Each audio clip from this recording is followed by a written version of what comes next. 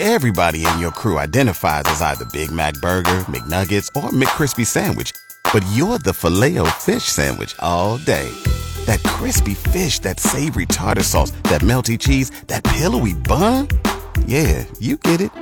Every time. And if you love the Filet-O-Fish, right now you can catch two of the classics you love for just $6. Limited time only. Price and participation may vary. Cannot be combined with any other offer. Single item at regular price. Ba-da-ba-ba-ba.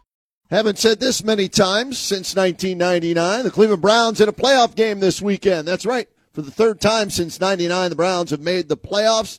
They will play tomorrow in Houston against the Texans. 4:30 is kickoff right here on WHBC. And joining us right now to preview that matchup, as he has all season long, outstanding Browns beat reporter at brownzone.com, Scotty Petrak. Scotty, Happy New Year. Thanks for joining us once again. And let's jump right into it, Scotty. The big news that came down yesterday was Denzel Ward coming down with a knee injury in practice. Do we have any new information on him based on either what you've heard or his Twitter post today? He remains questionable on the injury report, but I think there is reason for optimism that he'll be able to go. Part of that is the Twitter feed, where he had that hype video that made it seem like he's going to be okay, and then just talking to people, get the same sense. Now, I don't think anybody wants to guarantee that he's going to play, Right. but I think there's reason to think he will. And, Scotty, is he the only one still up in the air with a legitimate maybe chance to play tomorrow as far as injured guys? You know what? I think the other one to watch is Pierre Strong Jr. He's the third running back.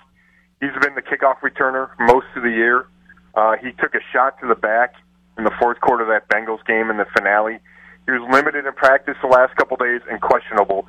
So they elevated John Kelly Jr., I think, as an insurance policy. But he feels like the only other guy that's, I think Juan Thornhill will play. He was also questionable. He's been in and out of the lineup with that calf. I guess those are the two guys I'd watch out besides Denzel.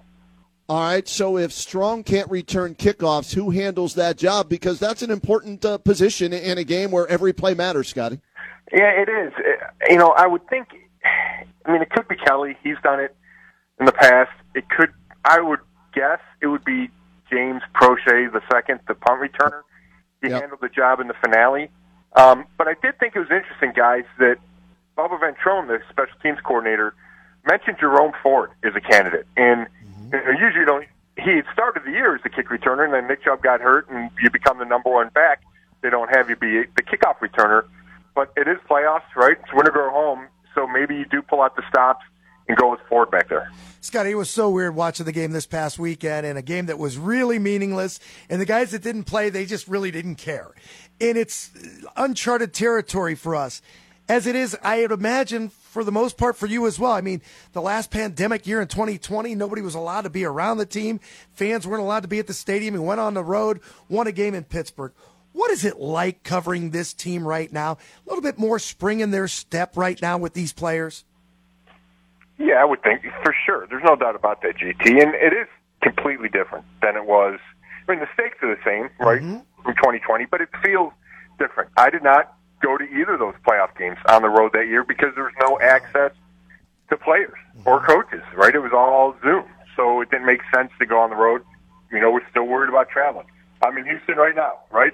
Looking forward to being in a stadium that's electric tomorrow. You can feel the vibe on the plane, right? There's Browns fans all over the airport, on the plane. I think you guys can see it where you are, right? So there is an electricity that I think it's heightened since 2020 just because where we were in the pandemic then. And this is rare, like Kenny said at the beginning of this. It's rare that the Browns go to the playoffs, right? It's the third time since they've been back, so it's not like it's old hat and you have to see, they win one or they got to get to the championship game or whatever. It's each playoff game to me feels precious. Scotty, you notice a difference in Kevin Stefanski with the veteran leadership with Joe Flacco? Like as a guy or everything, man. I don't care if it's the post-game comments, when he gets the team together. It just seems to me like a little bit different, more energetic Kevin Stefanski. Yeah. I see that. I don't know if I can attribute it just to Joe Flacco. I think it's the success of this season, the fact that Stefanski's having a great season. I think in every area of his job. I think that gives you confidence. It's easy to get excited when you win 11 games and you make the playoffs, right? So Flacco has been necessary to get this team over the hump, and I think he's instilled a ton of belief in his teammates, in the organization, in the fan base. But I think Stefanski's personality is more based on the success that he and the team are having. Happy to have with the outstanding Browns beat reporter, BrownsZone.com. Follow him on Twitter at Scott Petrak. He is Scott Petrak. And Scotty, I was doing a deep dive into the numbers, right? Last in turnovers on offense, but they've helped make up for that with the amount of turnovers they created on defense. So I go even further into C.J. Stroud. His numbers against the zone. He tears it apart. Against man-to-man, he's 27th out of 32. So let's start there, and then we'll get to Flacco's turnovers. Do you think this is a good matchup for the Browns because they don't play zone so much, they play man-to-man? Kenny, I do, and that's one of the areas where I think it's a good matchup for the Browns. Stroud's obviously a big-time quarterback, and he's helped. He and DeMeco Ryans, the rookie coach, have turned this Texans team from dysfunctional to division champ, and it's been impressive. But those numbers matter, and the Browns play a ton of man coverage, and especially when Denzel Ward is on the field. I mean, they do it regardless. They just trust their guys, but it's better when Denzel Ward's on the field. So I think that is an advantage from a schematic standpoint for the Browns. And I think it works in reverse when the Texans are on defense. They play a lot of zone, and Stefanski knows how to attack the zone. We saw it in that Christmas Eve matchup, right? They went out and they said, we can throw on this defense. And Derek Stingley Jr. is their number one corner, and he's good. He was defensive player of the month for December. But the rest of the corners aren't great. It feels like you can attack them, and the question is, if you've played a lot of zone for 17 games, do you switch it up in the playoffs? The answer is probably no. Probably trust what got you there, and I think that's a good matchup for the Browns. All right, what about Flacco? And, yes, 13 touchdown passes, 300 yards, I think, in 4 consecutive games, but also 9 turnovers throwing the football. May not all be his fault, but still, they count as interceptions. And he can get loose with the football in the past, maybe not so much this year, but still, your thoughts on Flacco, and do you think he dials it back a little bit to protect the football and rely on the defense, or no, Gunslinger Joe is going to go out there and go wacko for Flacco? I think they rein it in a little bit.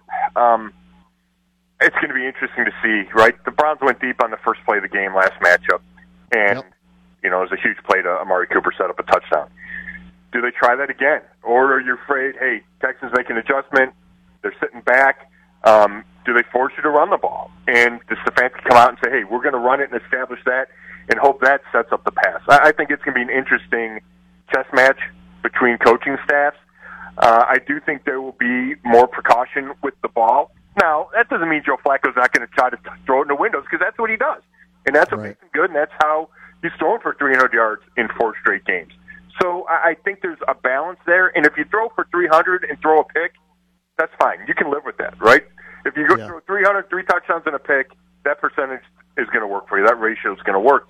But we know how tight playoff games can be. We know how they can swing on one play, which has been a message all week, hammered home by defensive coordinator Jim Schwartz, that one play can change this game. So you do have to be careful if you're Joe Flacco. Now, I think he's made good decisions for the most part. I know you talk about the 8 picks, but like you said, Kenny, not all of them are his fault. One of them was when they didn't have a field goal kicker and he had to throw into the end zone, right? One was kind of like a punt. They were taking a deep shot. So I'm not saying he never gets loose with the ball, but I think for the vast majority of the time, he's made good decisions since he's been here. Scotty, what about when you look at this team offensively and their ability at times to run it and then their inability at times to run it? How do you think, based on what the stats say, pretty good run defense by Houston, but the last game against the Colts were able to run it on Houston. So where do you come out on the run game factor in this contest? Yeah, I think there needs to be a better balance, and we saw a little bit of that in the Jets game, right? The win over the Jets when they clinched the playoffs.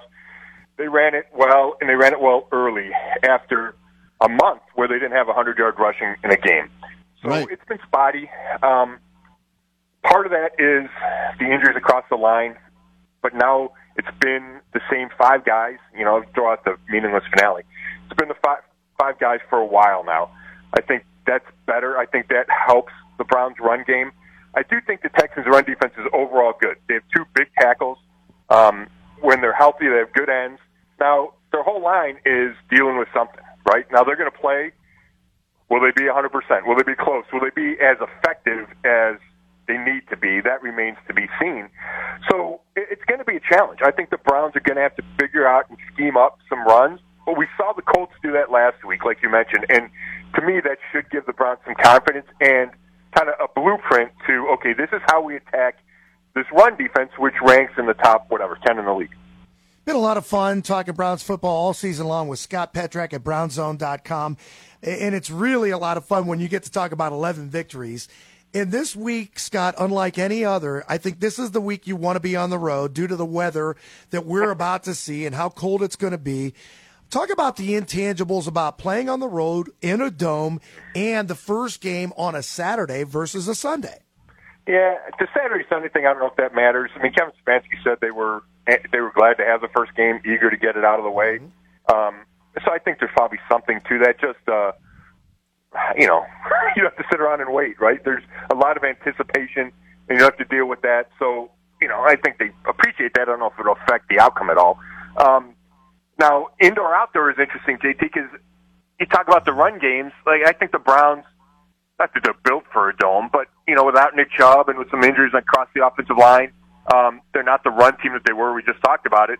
So I think they like being where they can throw it and not have to worry about the conditions, although, Flacco's arm's big enough, he can throw through a lot of stuff. But, if you think you're the better team, I think you want conditions not to play a factor. I think we're going to see that in Buffalo, right? I mean, they got a normal day. Buffalo would hammer Pittsburgh, but who knows when it's, a foot of snow. So I think that's something. And then it's loud. It's going to be loud in the snow. The Browns have been pretty good about managing that. And I go back to the game in Seattle, right? P.J. Walker quarterback. We know how it ended, but they had P.J. Walker quarterbacking, and I don't think they had a pre-snap penalty. Maybe they had one. And that really speaks to coaching and being focused and being on point. And I would assume it would be just as clean with Joe Flacco. Scotty, any benefit to playing on turf? Does this team get faster this way? Yeah, I mean, everybody gets faster on turf, right? You got to worry about, whatever injuries. But I'll tell you what, Myles Garrett likes coming off the edge on turf. Okay. He does. Elijah Moore is quicker on turf, right? So, works both ways. Will Anderson and Jonathan Grenard will be faster on turf coming against those tackles of the Browns. And it'll be loud, right? So you get that little delay. I mean, that's something to worry about. You talk about turnovers. Joe Flacco gets hit trying to throw a ball, right? That's how you get a bad, or an interception that can turn a game. So you have to be careful about that. But I think a couple of the best Browns players, JOK, right, flies around when he's on turf. Scotty, my biggest concern is this is a close game, and thank goodness it's indoors, so that helps a little bit. But still, it's not one of the best kickers in the league this year, Dustin Hopkins, attempting a game-winning field goal. It's Riley Patterson, right? Patterson, okay? He's 1 for 1 field goals in Cleveland this year, was 15 of 17 in Detroit. Why did Detroit let him go? Why was he available for the Browns, and how do you feel about him as the kicker? Yeah, I get that concern, Kenny. I do. It felt almost automatic with Dustin Hopkins this year, no matter where the kick was coming from, right? 55 yards, didn't matter. You just don't have the same comfort level. There's no way Kevin Stefanski has the same comfort level with Riley Patterson because he just hasn't done it for him. So, yeah, you hope it doesn't come down to that, right? I mean, that's the bottom line. You hope it doesn't come down to a 45-yard kick to win the game because, to me, it would feel 50-50, and that's not, that's not how you want to feel it. Now, having said that, Patterson kicked for the Jaguars in the playoffs last year and was 7 for 7, field goals and extra points concluded, and kicked a 36-yard game winner to win the first-round playoff game against the Chargers. So he's been in that moment, and he made it. And that, Okay. talked to him this week, that gives him confidence. And the reason he was out of Detroit, he missed a couple extra points, one extra point in 2 straight games. He missed 2 extra points in over 3-game stretch with Detroit. And they had another kicker all year long. So they had a guy in the practice squad, and they saw an opening, and they decided to make the switch.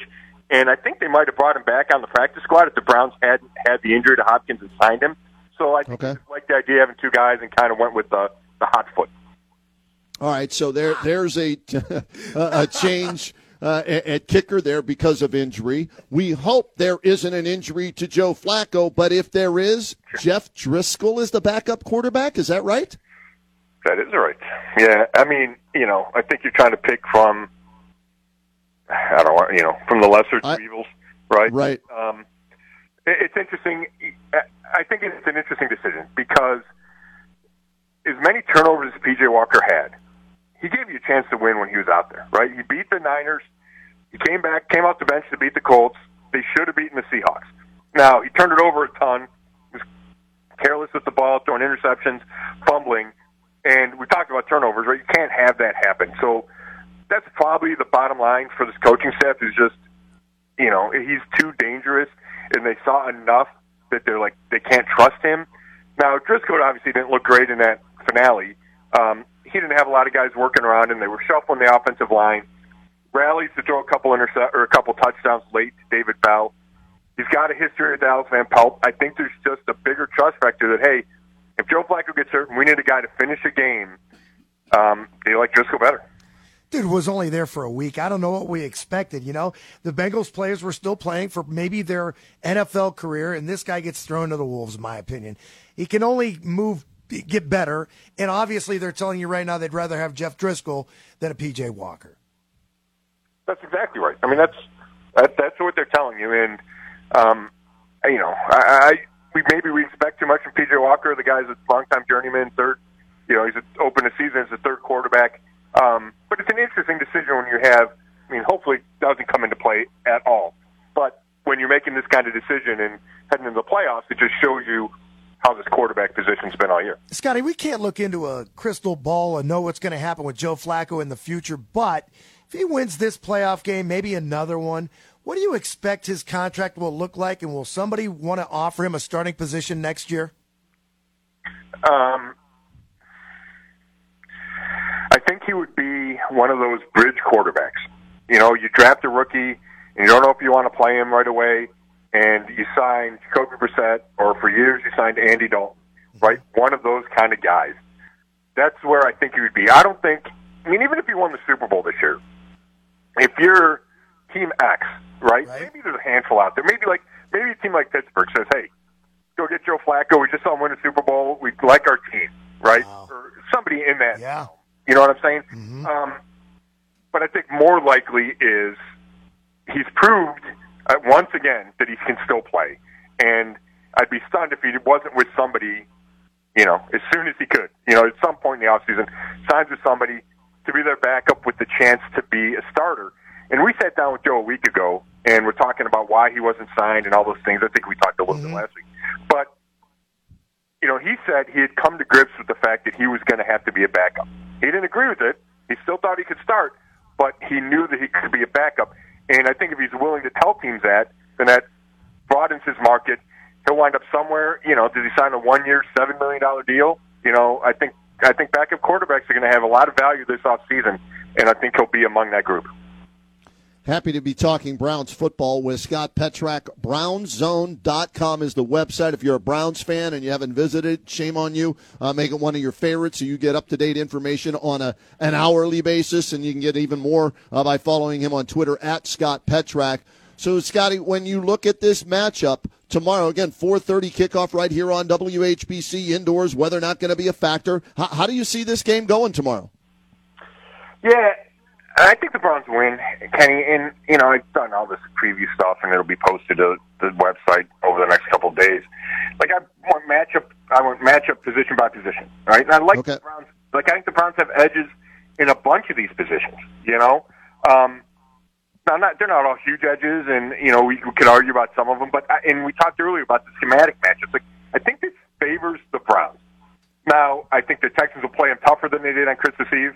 C.J. Stroud makes a big difference. I think C.J. Stroud's going to make plays. Whether they're on schedule or off schedule, he's going to make some plays. But I think the Browns are better. I think they have enough experience. I think Joe Flacco will play well. I got the Browns 27-20. Okay, I like that, Scott. I like the Browns' chances here, too, because of the experience, head coach to head coach, right? Defensive coordinator against a rookie quarterback who doesn't play well against man. Okay, I'm hoping for Browns fans that the lead is a double-digit lead and it doesn't come down to a Patterson field goal, right? Where I'm having Cade York flashbacks. You know what I mean? I do, and I think, it's so hard to, we've talked about it, it's so hard to predict blowouts in this league, right? Especially in the playoffs. The Texans are good. I'm not diminishing the Texans. They have the best special teams in the league. They have the offensive rookie of the year. Right? They have players, and they have a good coach, a good young coach, and good assistants. Right? Their guys are interviewing for head coaching jobs. I just think so. But I think this game, I think the Browns could win this relatively easily. If they get a lead and get up 2 scores and can unleash the dogs on C.J. Stroud and all the pressures on those guys.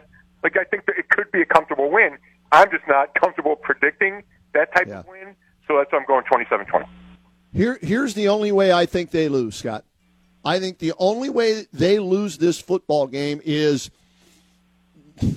they hit the 41 turnovers for the year, right? They get 3. If they turn it over 3 times and Houston doesn't turn it over at all, I think that's the only way. If Flacco throws 2 picks and somebody else coughs one up, I think that's the only way, because I think if they play error-free football in the turnover category with their defense, they'll find a way to win the game. I completely agree, right? If there's a pick six or a fumble return for a touchdown, right, that really changes everything in a game. I'm doing my 3 things to watch right now. Turnovers, number 1. Can they block the edge rushers if the edge rushers play for Houston? And can they run the ball at all? Right? If they do those 3 things, then I like the Browns. I think they're the clear favorite.